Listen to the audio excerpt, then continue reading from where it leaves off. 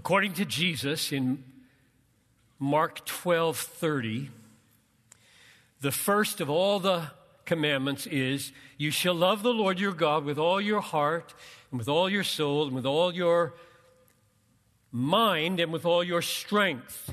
Now, what does that mean? It cannot be reduced to physical acts of compliance with the law.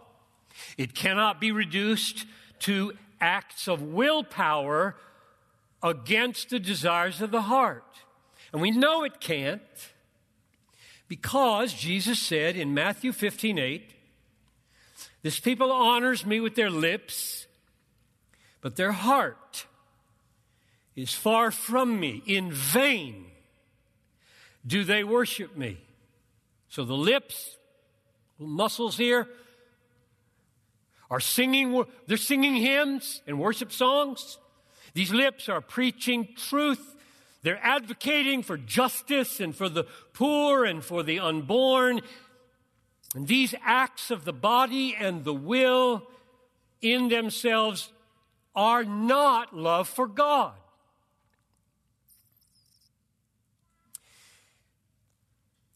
They are a moral zero.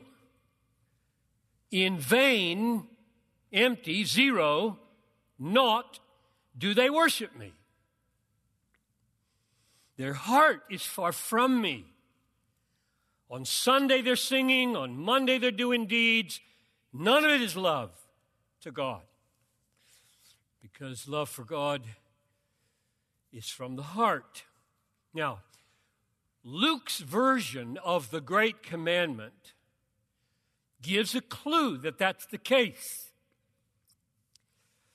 Luke's version, just to read it now in the ESV, the lawyer expresses this, and Jesus approves it. You shall love the Lord your God with all your heart, with all your soul, with all your strength, with all your mind. But that translation isn't exactly right. Because those four prepositional phrases in the English are all the same. And in Greek, they're not. The first one, heart, has a different preposition than the other three. It has the preposition ex, from, or out of. And the others are all in or with, or by. So, literally, I would say it goes like this. You shall love the Lord your God from or out of your heart, with your soul and with your strength and with your mind. Now, why does that matter? That's a clue. That's a hint that the human heart is unique in its role that it plays in loving God. The soul, the living, animating principle of life, the strength, the mind, are not peculiarly in the Bible associated with the affections. But the heart is. Love for God comes first from the heart. You shall love the Lord your God from all your heart. And in all three of the synoptic gospels, heart is first. That's not an accident. The essence of love is heart work, not mind work or soul work or muscle work. Acts of willpower against the desires of the heart, acts of the lips or the arms or the legs are not in their essence the love of God. The love of God, essentially, in its root, begins in the heart for its essence. The function of the mind and the strength and the soul is to express or feed that. Lips singing authentically what's here, if there's something here. Jesus said it wasn't here, which means this is nothing, zero, because that's the essence. Arms hugging, arms serving, nothing unless that action is flowing from love for God here. Or the mind can throw the kindling of truth on the flame of the heart. So, heart work is where love essentially is rooted and finds its home. So Jesus says, in vain do they worship me. In vain do they love me. For their heart is far from me. They move their muscles. They move their lips. They exercise their willpower. Go to church. And their affections are not for me. Now, I'm using the word affections. You've heard it a lot. I mean, it's come out a lot. I'm using it the way the Puritans used it. For example, John Owen's book, The Grace and Duty of Being Spiritually Minded, there he says, without spiritual affections, we cannot be spiritually minded. Well, what's he referring to? Spiritual affections, he explains like this. Spiritual affections are the way the soul adheres. Now, pause, parenthesis. I think he's using soul here, not the way Jesus did in that verse, but rather virtually interchangeable with the heart here. Close that parenthesis. Spiritual affections are the way the soul adheres unto spiritual things. Scripture, salvation, Christ, heaven, God. Now, how do the affections adhere to spiritual reality? He says this, by taking in such a savor, S-A-V-O-R, such a savor and relish of them as wherein the soul finds rest and satisfaction. That's the way spiritual affections adhere to spiritual reality. Savoring, relishing, finding rest, satisfaction. This, he says, quote, is the peculiar spring and substance of being spiritually minded. Those are his words, not mine, though I take them for myself. Just want you to know I didn't make language like that up, and it's not new. Somebody asked me the other day, when do you have the courage to say something new that you've thought? And I said, I hope I've never said anything new.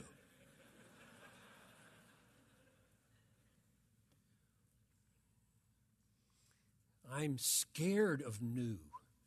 Truth is old. If it ain't old, it ain't true. And I thought when I made that sentence up this afternoon,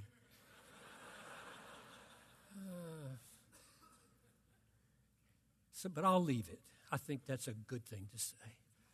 and you can adjust whatever adjustments you think are necessary. So spiritual affections are the Holy Spirit-enabled savoring, relishing, resting in, being satisfied with spiritual reality as opposed to carnal or worldly reality. And of course, at the apex of spiritual reality is God. Therefore, to be spiritually minded is to love God with all your heart, that is, to savor Him and relish Him and rest in Him and be satisfied in Him above all other reality. That's what it means to love God. It's not all it means. That's the essence of what it means. That's the heart work of loving God. Now, when John Owen says, amazingly, this, all the designs of God's effectual grace, just think how sweeping this is. All the designs of God's effectual grace are suited unto and prepared for this one end, namely, to recover the affections of man unto himself. What an amazing statement. What he means when he says that is the one great end of redemption, creation and redemption, is to bring man to love him from the heart. Or, just to make it complete, let's say it like this. The great end of creation, redemption, is that God's greatness, beauty, worth, be magnified in our savoring, relishing, resting in, being satisfied with all that God is for us in Jesus. Or to use more familiar language, God's great end in redemption is that His glory be magnified in our being satisfied in Him forever. That's the essence of the Great Commandment. That's what it requires. The heart's enjoyment of God above all things, love God with all your heart, means savor Him, relish Him, rest in Him, be satisfied in Him above all things. And out from that grow all the expressions of love for God, or they're not expressions of love.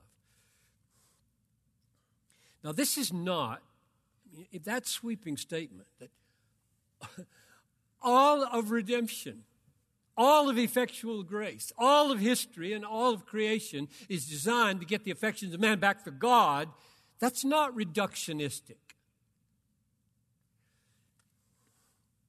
As if Owen or I were saying that the grand aim of creation and redemption were reduced or limited to the affections of the human heart.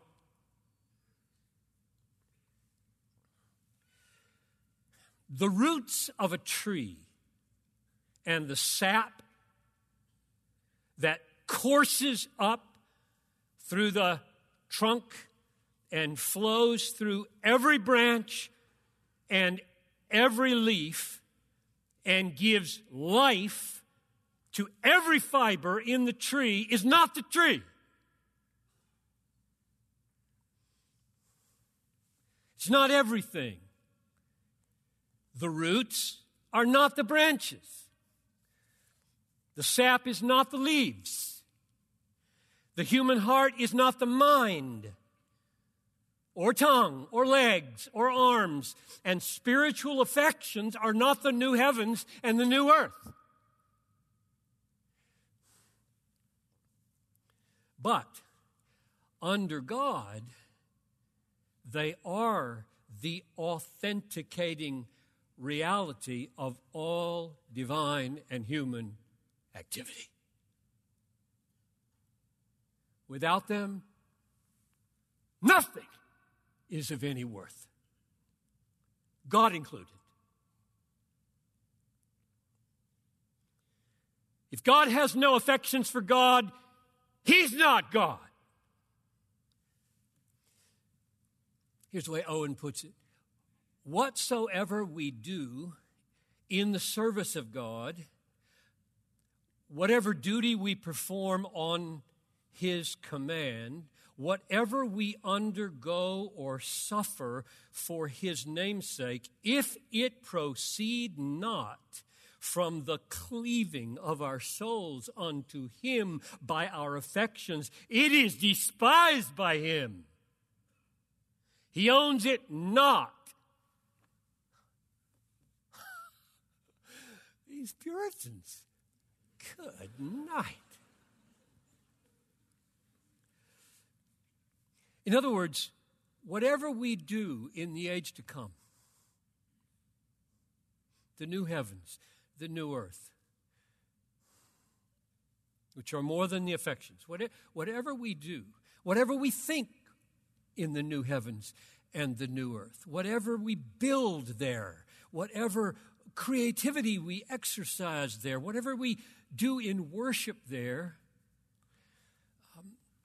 will be as nothing, worse than nothing, if they are not coursing with the sap of delight in God, savoring God, relishing God, loving God, which means we won't be there without them.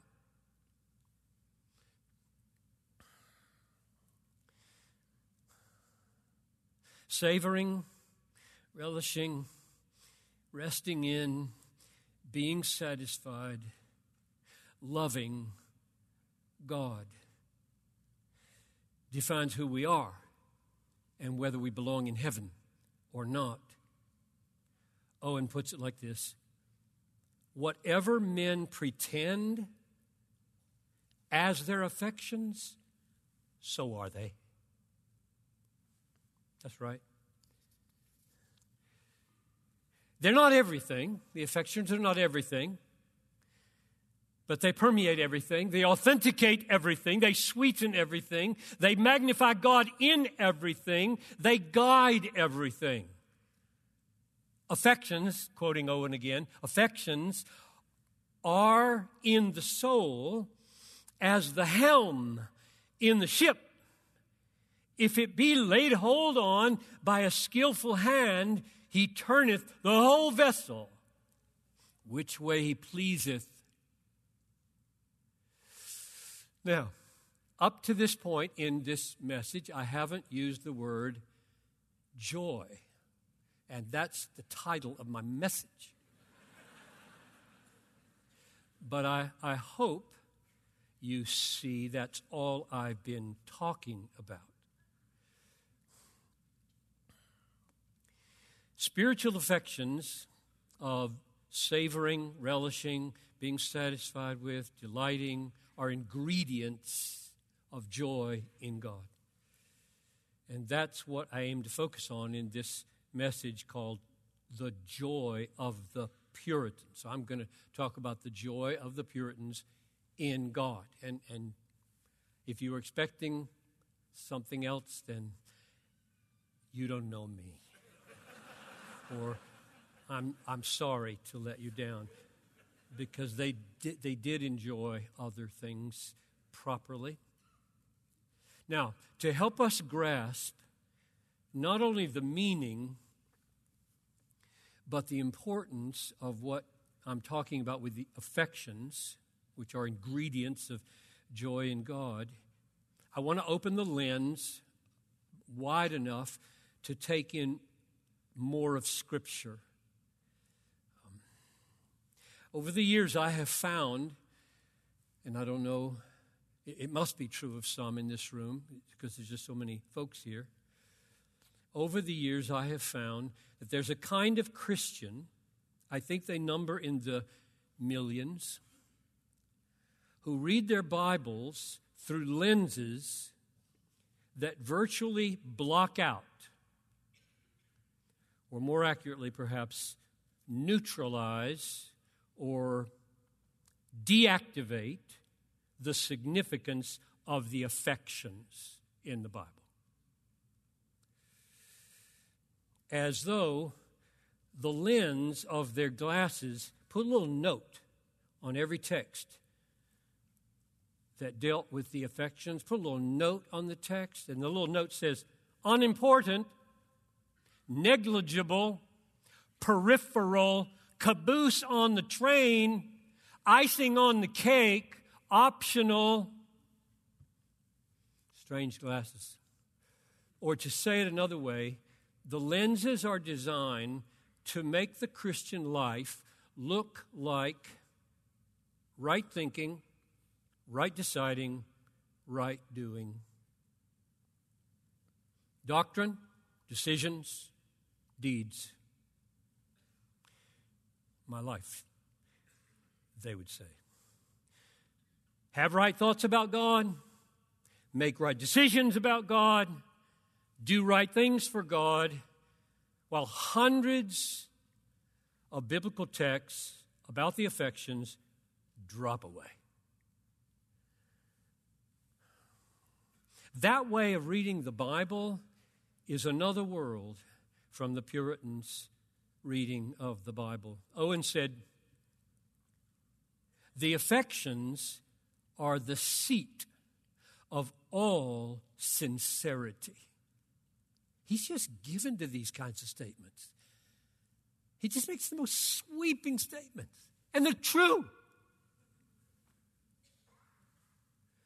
The affections are the seat of all sincerity, which is the jewel of divine and human conversation. And he means life when he says conversation. The life and soul of everything that is good and praiseworthy. That's incredible. Let me read that again. The affections are the seat of all sincerity, comma, skip out the middle part. The life and soul of everything that is good and praiseworthy. And people wear these glasses. Just cancel it all out. Now, I don't know where your roots are on that issue. What kind of church you come from, what kind of home you grew up in. But it might be helpful right now to pan out and just let the Bible talk for a minute about the vastness and the indispensability of the affections. By vastness, I mean how many kinds there are, and by indispensability, I mean they're commanded, not suggested. So here's a list. Negative. Prohibitions. We are commanded not to feel covetousness. We are commanded not to fear those who kill the body. We are commanded not to feel anxiety. We are commanded not to give way to angry feelings. We are commanded not to feel lust.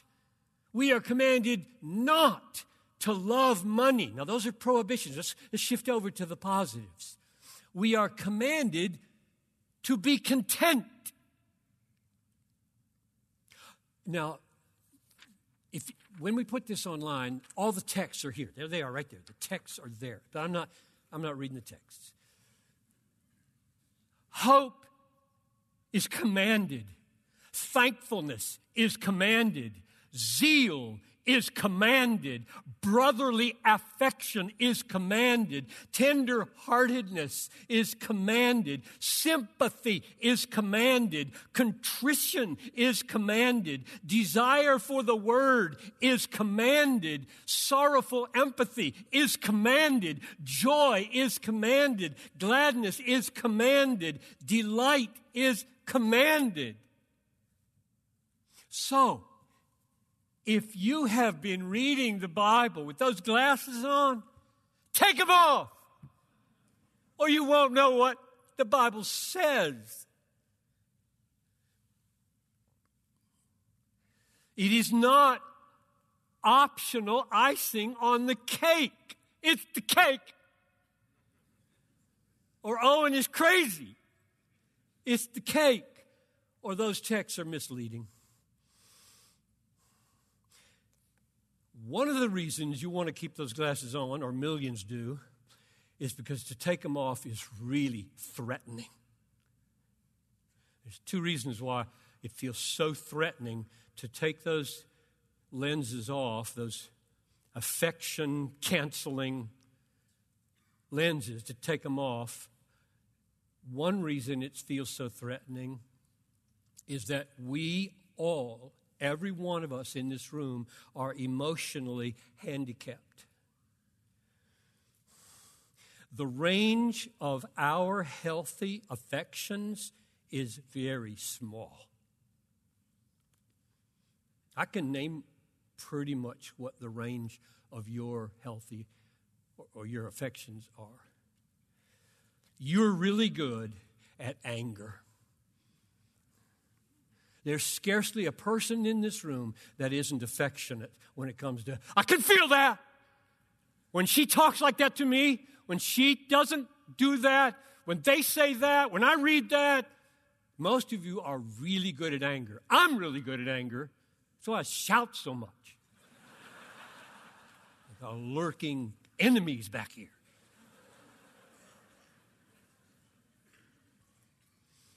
Most of you are good at lust. Very good at it. Feel strong.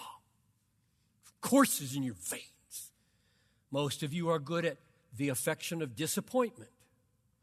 Feel it deeply. Produces all kinds of fruit. Sullenness, self-pity, withdrawnness. Men are good at this, She said that again, and you slump off to your television, licking your wounds like a dog. Most of us are really good at fear. Really good. But hope, brotherly affection, tender-heartedness, delight in God. So many spiritual affections are outside our range. We're just broken people. That's one reason it's threatening to take the glasses off. I'm going to feel awful when I read that list. Here's another reason why we don't want to take the glasses off. The affections are not the kind of thing that you can turn on and off by an act of willpower. So you lose control if you take the glasses off. You really lose control of the Christian life. You're not in charge anymore, and you can't just make it happen by your self-determining so-called free will.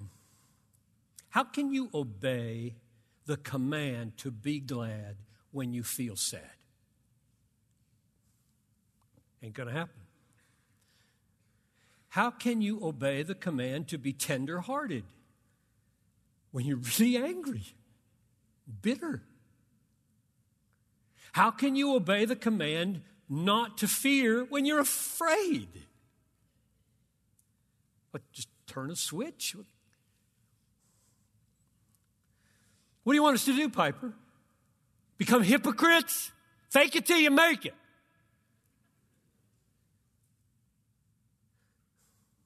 No, I don't want that. And Jesus didn't come into the world to create hypocrites. He's in the business. He came into the world to help us do the humanly impossible. So let's remember the rich young ruler, right? Jesus tells him, you go sell everything you have, and you give it to the poor, and you follow me, and you have treasure in heaven. In other words, stop loving your money so much and start loving me, my Father. And he couldn't do it. He couldn't do it. He walked away. At least he might have tried Mark 9:24. God, I believe, help my unbelief. That man said the right thing. Help me, help me. Jesus commented to his disciples, it's easier for a camel to go through the eye of a needle than for a rich person to get into the kingdom of God. Now they were stunned and said, who can be saved? And Jesus did not say nobody. And he did not say, the problem of this guy is that he wasn't willing to become a hypocrite. That's the problem. Wouldn't fake it till he made it. That's not what he said. He said, with man this is impossible, but not with God, for all things are possible with God. In other words, I came into the world to forgive sinful affections and create new ones. That's why I came. So I can understand why you might want to leave the glasses on. Right doctrine, right decisions, right deeds, untroubled by all those affections. It's in control. I'm in control. I can do this. I make my decisions. I do my deeds. I think my doctrines. Obedience. That's millions of people are Christians like that today. Now, the Puritans see the Bible and the affections and reality of enjoying God in a very different way. So what I want to do for the rest of this message is let one of the Puritans, that I've only heard mentioned once in this conference so far, let one of the Puritans guide us into a biblical understanding of delighting in God as the essence of loving God, the greatest commandment. So 4 steps. It's a book. You read it? Oh, we don't have one of those. So those at the back can hardly see me, right? This is Grace Church. A Treatise of Delighting in God by John Howe, Howe, 279 pages on one verse. Psalm 37:4. Delight yourself in the Lord, and He'll give you the desires of your heart. May I explain that to you in 279 pages? Vintage Puritan. I enjoyed this book. I think it's harder to read than John Owen. Not because it's deeper, but because he's not as good a writer as Owen. But I recommend it anyway. So I'm going to let him be our guide now for the rest of the minutes we have together. I'm going to do 4 things and let him help me. The duty of enjoying God, the strategies for enjoying God, the glory of enjoying God, and the summons to enjoy God. So that's my outline for the rest of the time here. And John Howe will be our guide. John Howe was an English Puritan, 1630 to 1704. He served several churches, was a chaplain for Oliver Cromwell. In 1674, he published this book, and the authority of Scripture was his guide, and therefore he'll be a good guide for us. Number 1, the duty of enjoying God. First, let's let John Howe, express his agreement with what we've seen so far, namely that the great commandment to love God with all the heart is the essence of love for God, is the essence of delighting in God. Or, let's put it this way, the great commandment to love God with all our heart is the essence of savoring and relishing and being satisfied, is the essence of loving God. So he agrees with that, and here's how he says it. He uses the word pleasure. Can they be said to love God that take no pleasure in him? That is, to love him without loving him? End quote. In other words, loving God as we ought is not less than, more, but not less than, experiencing him as our greatest pleasure. It is more, not less. Then Howe draws the obvious implication from the great commandment and from the fact that Psalm 37:4 is a commandment. Delight yourself in the Lord, imperative. And he says, it is plain, quote, it is plain that it is the common duty of all to delight in God. Duty, obligation, commandment, to delight in God. Delight in the duty that is given to you as a man. Delight in God is commanded by God, and therefore it's a duty of man. Delight in God is a command, therefore it's obedience to delight in God. Let's linger here for just a moment, because there's just no end of confusion when it comes to obedience and delight. And whether I can blow away that confusion, we'll see. So about 25 years ago, I'm in England. I forget what conference it was. It might have been Caister. And Elizabeth Elliot, one of my heroes. It's like Johnny Erickson Tada. It's one of my heroes. I mean, these women, I just want to bow down and worship them. Well, that's not allowed. So we're on a panel together, and Elizabeth Elliot knows me and my Christian hedonism. All right? She doesn't like it. And so she says to me on the panel, John, I don't think you should say, pursue joy with all your might. I think you should say, pursue obedience with all your might. That's what she said, right in front of 2,000 people. And I was like throwing me a softball,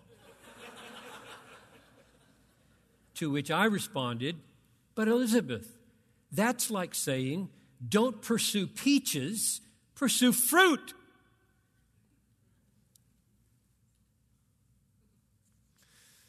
Because peaches are fruit, and joy in God is obedience.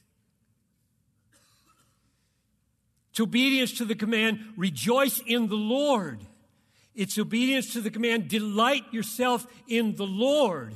No end of confusion is caused by trying to inculcate into believers the mindset that delighting in God and obeying in God are alternatives. Oh my goodness. Endless confusion. That the pursuit of delight and the pursuit of duty are alternative pursuits. They're not. John Howe is right. It is the common duty of all to delight in God. Now here, there's a little test for yourself. Just see how you're doing with tracking with me here. This is kind of a trick question. So I'm not going to ask anybody to answer out loud, just in your head. How would you respond if someone said, we should enjoy obeying God? Now, my answer to that is yes. The Bible says so. The commandments of the Lord are not burdensome. 1 John 5. His yoke is easy. His burden is light. Matthew 11. In the scroll of the book it is written of me, I delight to do your will, oh my God. Psalm 40. Yes, we should enjoy obeying God. But there are at least two problems if that's all you say. First, the average person who hears that, enjoy obeying God, will infer that what you mean or say is that obedience is one thing and the possible enjoyment of it is another thing. But it's not obedience. It's not obedience. The enjoyment of obedience is not obedience. That's a problem. The confusion goes on, right? Just continues. What a mess. Second, here's a worse problem. If we say we should enjoy obeying God, let's say no more, to clarify, then we're almost certainly going to lead people to think that there can be real obedience to God without enjoying God. They're going to think that. They're going to think, oh, there can be obedience to God without that obedience having its root in the enjoyment of God. And it'll be real obedience, real God-pleasing obedience, while the heart is there. It's over there.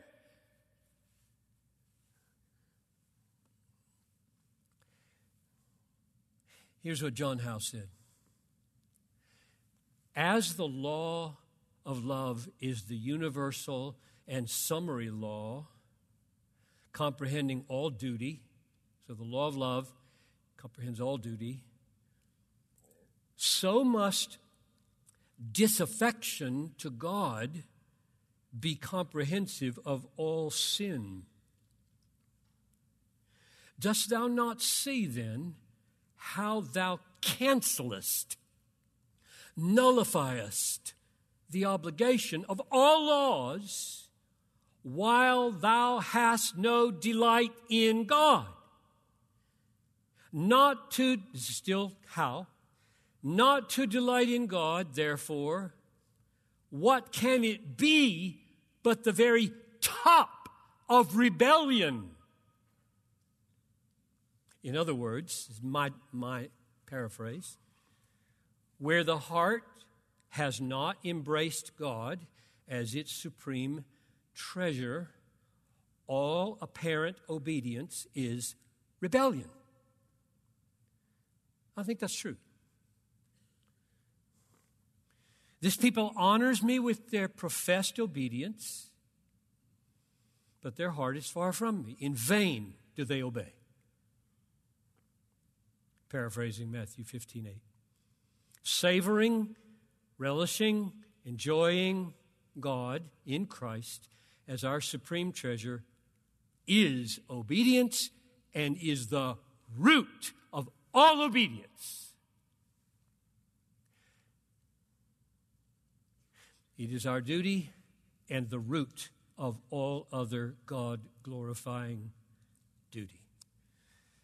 Number two, that was duty. Now strategies. Strategies for enjoying God. So we may ask the Puritan, John Howe, well, John, if delighting in God, enjoying God, loving God, being satisfied in God, resting in God, relishing God, is so deeply essential and so pervasively transformative, producing obedience, how then shall we obtain it and live in it, this delight? So he has several answers. First, you must be born again, or you must have a new covenant heart. So according to Luke 22:20, Jesus bought the blessings of the new covenant by his blood. This cup is the new covenant in my blood. I purchase the reality, promised in the new covenant for my sheep with my blood. Now here's Ezekiel. What is that? What kind of heart is that? I will give you a new heart, a new spirit I will put within you, and I will remove the heart of stone from your flesh and give you a heart of flesh. And I will put my spirit within you and cause you to walk in my statutes and be careful to obey my ordinances, like delight yourself in the Lord. Then how makes this connection? Quote, when it can be truly said, thy law is within my heart, it will also, with the same sincerity, be said, I delight to do thy will, O God. Psalm 40. And since God's will is that we delight in him, not just doing his will, but delight in him, therefore he will be the delight of all our delights. That's a translation, my translation of Psalm 43:4. You look it up, you Hebrew scholars. God is the delight of our delights. So that's where it starts. You must be born again. You must have the heart of the new covenant. It's a miracle. You can't make it happen. God makes it happen. You're not in control. Second, how urges us to fight against all that obstructs delight in God. Quote, strive against all your spiritual distempers that obstruct it in the power of the Holy Ghost. God hath in this matter no other rival than the world. It is its friendship that is enmity to him. So set yourself against God-diminishing thoughts. And I think in our culture right now, entertainment is the biggest enemy of delight in God. This is the biggest enemy right here. I can watch anything on this. I can watch the most vile pornography, or, which may be as bad, just waste my time scrolling through banal information. So he would say, strive against every God-diminishing thought, entertainments that make your mind more worldly, less able to delight in God. If you're spending every night trying to figure out whether there's something worth watching on Netflix, you're not going to find it.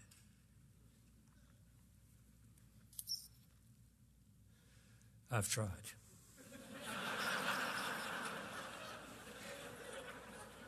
And I've only tried, interestingly, with my wife in the room. And she's way more tolerant than I am. We started something the other night that I thought might be halfway redemptive. We lasted 5 minutes before there was a naked cadaver. This was a G-rated thing. A naked cadaver lying on the table, shot from the side, breasts obvious. G. You ain't going to find it. Number 3. Is that right? Wait, number 3, strategies. If you ever will do anything, this is Hal now talking. If you ever will do anything in this great matter of delighting in God, you must arrest your thoughts for him and engage them in more constant converse with him and mingling prayers with those thoughts. He goes on, God is out of your sight, and therefore how can it be expected that you should find a sensible delight in him? There can be no other way to be taken but to behold him more in that discovery of him which the gospel sets before our eyes, and in that way to seek to have your hearts taken with his amiableness and love and allured to delight in him. So, simple counsel every morning for an hour or so. Read your Bible, pleading for eyes to see glory. And if you see it, your affections will be changed.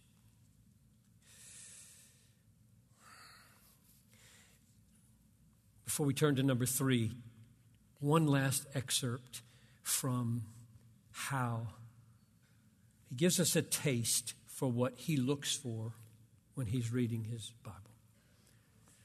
God did invite thee to delight in him, who hath always sought thy good, done strange things to effect it, takes pleasure in thy prosperity, exercises loving kindness towards thee with delight, who contrived thy happiness, wrought out thy peace at the expense of blood, even his own, taught thee the way of life, cared for thee all thy days, hath supplied thy wants, borne thy burdens, eased thy griefs, wiped thy tears. And if now he say to thee, after all this, canst thou have no pleasure in me? Will that not confound and shame thee? It would. It would. It is confounding and shaming to us that after all God is and has done for us, we could feel no delight in him. Number 3, the glory of enjoying God. So first, the duty of enjoying God. Second, the strategies. And third, the glory of enjoying God. It is remarkable how many Reformed theologians are uneasy with the Puritan emphasis on the experiential nature of the Christian faith, rooted in the duty of delighting in God. Why would that be? I mean, these are my people. Why would that be? One of the possible reasons behind this uneasiness is the preeminence in their minds of the objective reality of the glory of God. Amen. Amen. The objective. He's glorious whether I know him, love him, enjoy him, or not. He's glorious. I'm quite dispensable. So amen to the objective reality of the glory of God. It is as though, they think, elevating the subjective experience of delighting in God will somehow dislodge the glory of God from its objective preeminence. Very strange. Ironically, it was the very fact that the Puritans shared this zeal for the preeminence of God's glory that they insisted on the indispensable duty of delighting in God. It's the opposite conclusion, just the opposite tendency. Now, Jonathan Edwards, and with him, the little teeny echo of John Piper, Jonathan Edwards and Piper were not the first to see the revolutionary truth God is most glorified in us when we are most satisfied in Him. That's my sentence. I made that up. It rhymes. The truth is as old as God. Here's what Howe says. See if you don't think so. We all know Edward said it. He just said it. And we all know I said it. I say it all the time. Did you know the Puritans said it? For example, John Howe. We are to desire the enjoyment of God for His own glory. And yet, here is a strange and admirable complication of these with one another. What do you mean by that? For if we enjoy Him, delight and rest in Him as our best and most satisfying good, we thereby glorify Him as God. It just doesn't rhyme. That's all. It's exactly the same truth because it's just so true. It's just so true. I'll read it again in case you didn't hear it. For if we enjoy Him, delight and rest in Him as our best and most satisfying good, we thereby glorify Him as God. Continue reading how. It is His glory to be the last term of our desires, and beyond which no reasonable desire can go further. Still reading from Howe. It is His glory to have needy souls satiating themselves in Him. Oh, I want to kiss Him on the cheek. And if you should say you love Him, but you care not to be happy, it would sound like a hollow compliment. You are not to deal with God upon such terms. Shame on you, Reformed people. I think that's what he would say. The kind I'm talking about. We're so suspicious of the very thing that gives God glory. You're being ravished by Him. Strange. I don't get it.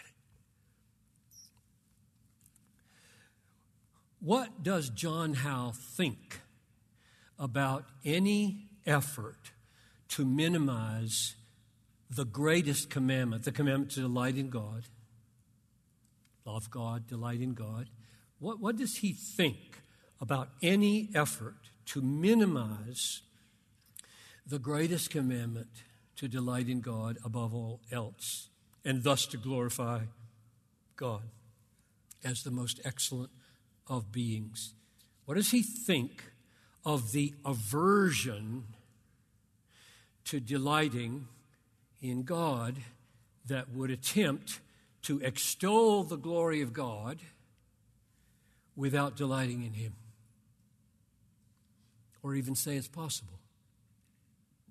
And here's what he thinks. And this, I think, is the most amazing paragraph in this book. Quote, is not aversion to delight in God a manifest contrariety to the order of things, a turning all upside down? How fearful a rupture doth it make! How violent and destructive a dislocation! If you could break in pieces the orderly contexture of the whole universe within itself, reduce the frame of nature to utmost confusion, rout all the ranks and orders of creatures, tear asunder the heavens, and dissolve the compacted body of the earth, mingle heaven and earth together, and resolve the world into a mere heap, you had not done so great a spoil as in breaking the primary supreme tie between the bond between the creature and his maker, delight in God. I read that. Break in pieces the orderly contexture of the whole universe. He's not given to rhetorical flourish. He means that. If we could succeed, the whole human race, in succeeding in aversion to delighting in God, the whole universe would come apart. Because God designed the universe to have us in our affections. Lastly, and just 1 or 2 more minutes, duty, strategies, glory, and now summons. I'll let him summon you to enjoy God. Since God will be supremely glorified in his people when they are satisfied in him, let us heed John Howe's closing summons, which I'll now read to you and then pray. Awake. Make haste to get your heart fixed to delight in God. The heavens rejoice, or lest the heavens rejoice, and the earth be glad, the world and all that's in it, lest the sea roar and the fullness thereof, the floods clap their hands, the fields and the hills be joyful together, and all the trees of the wood rejoice before the Lord, while you only are silent and unconcerned. Make haste. Do you not have a promise? In his presence is fullness of joy. At his right hand are pleasures forevermore. Pursue this with all your might. Make this, he says, the business of your life. So, Father, I pray for the miracle of new covenant faith, new covenant life, the indwelling of the Holy Spirit, the transformation of our affections, the enabling of us to do the humanly impossible, the broadening of the scope of our affections.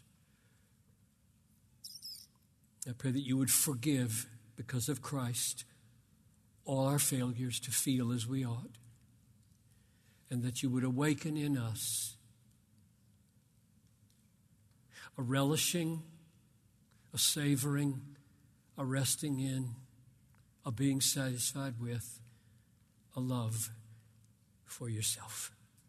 Pray this in Jesus' name. Amen.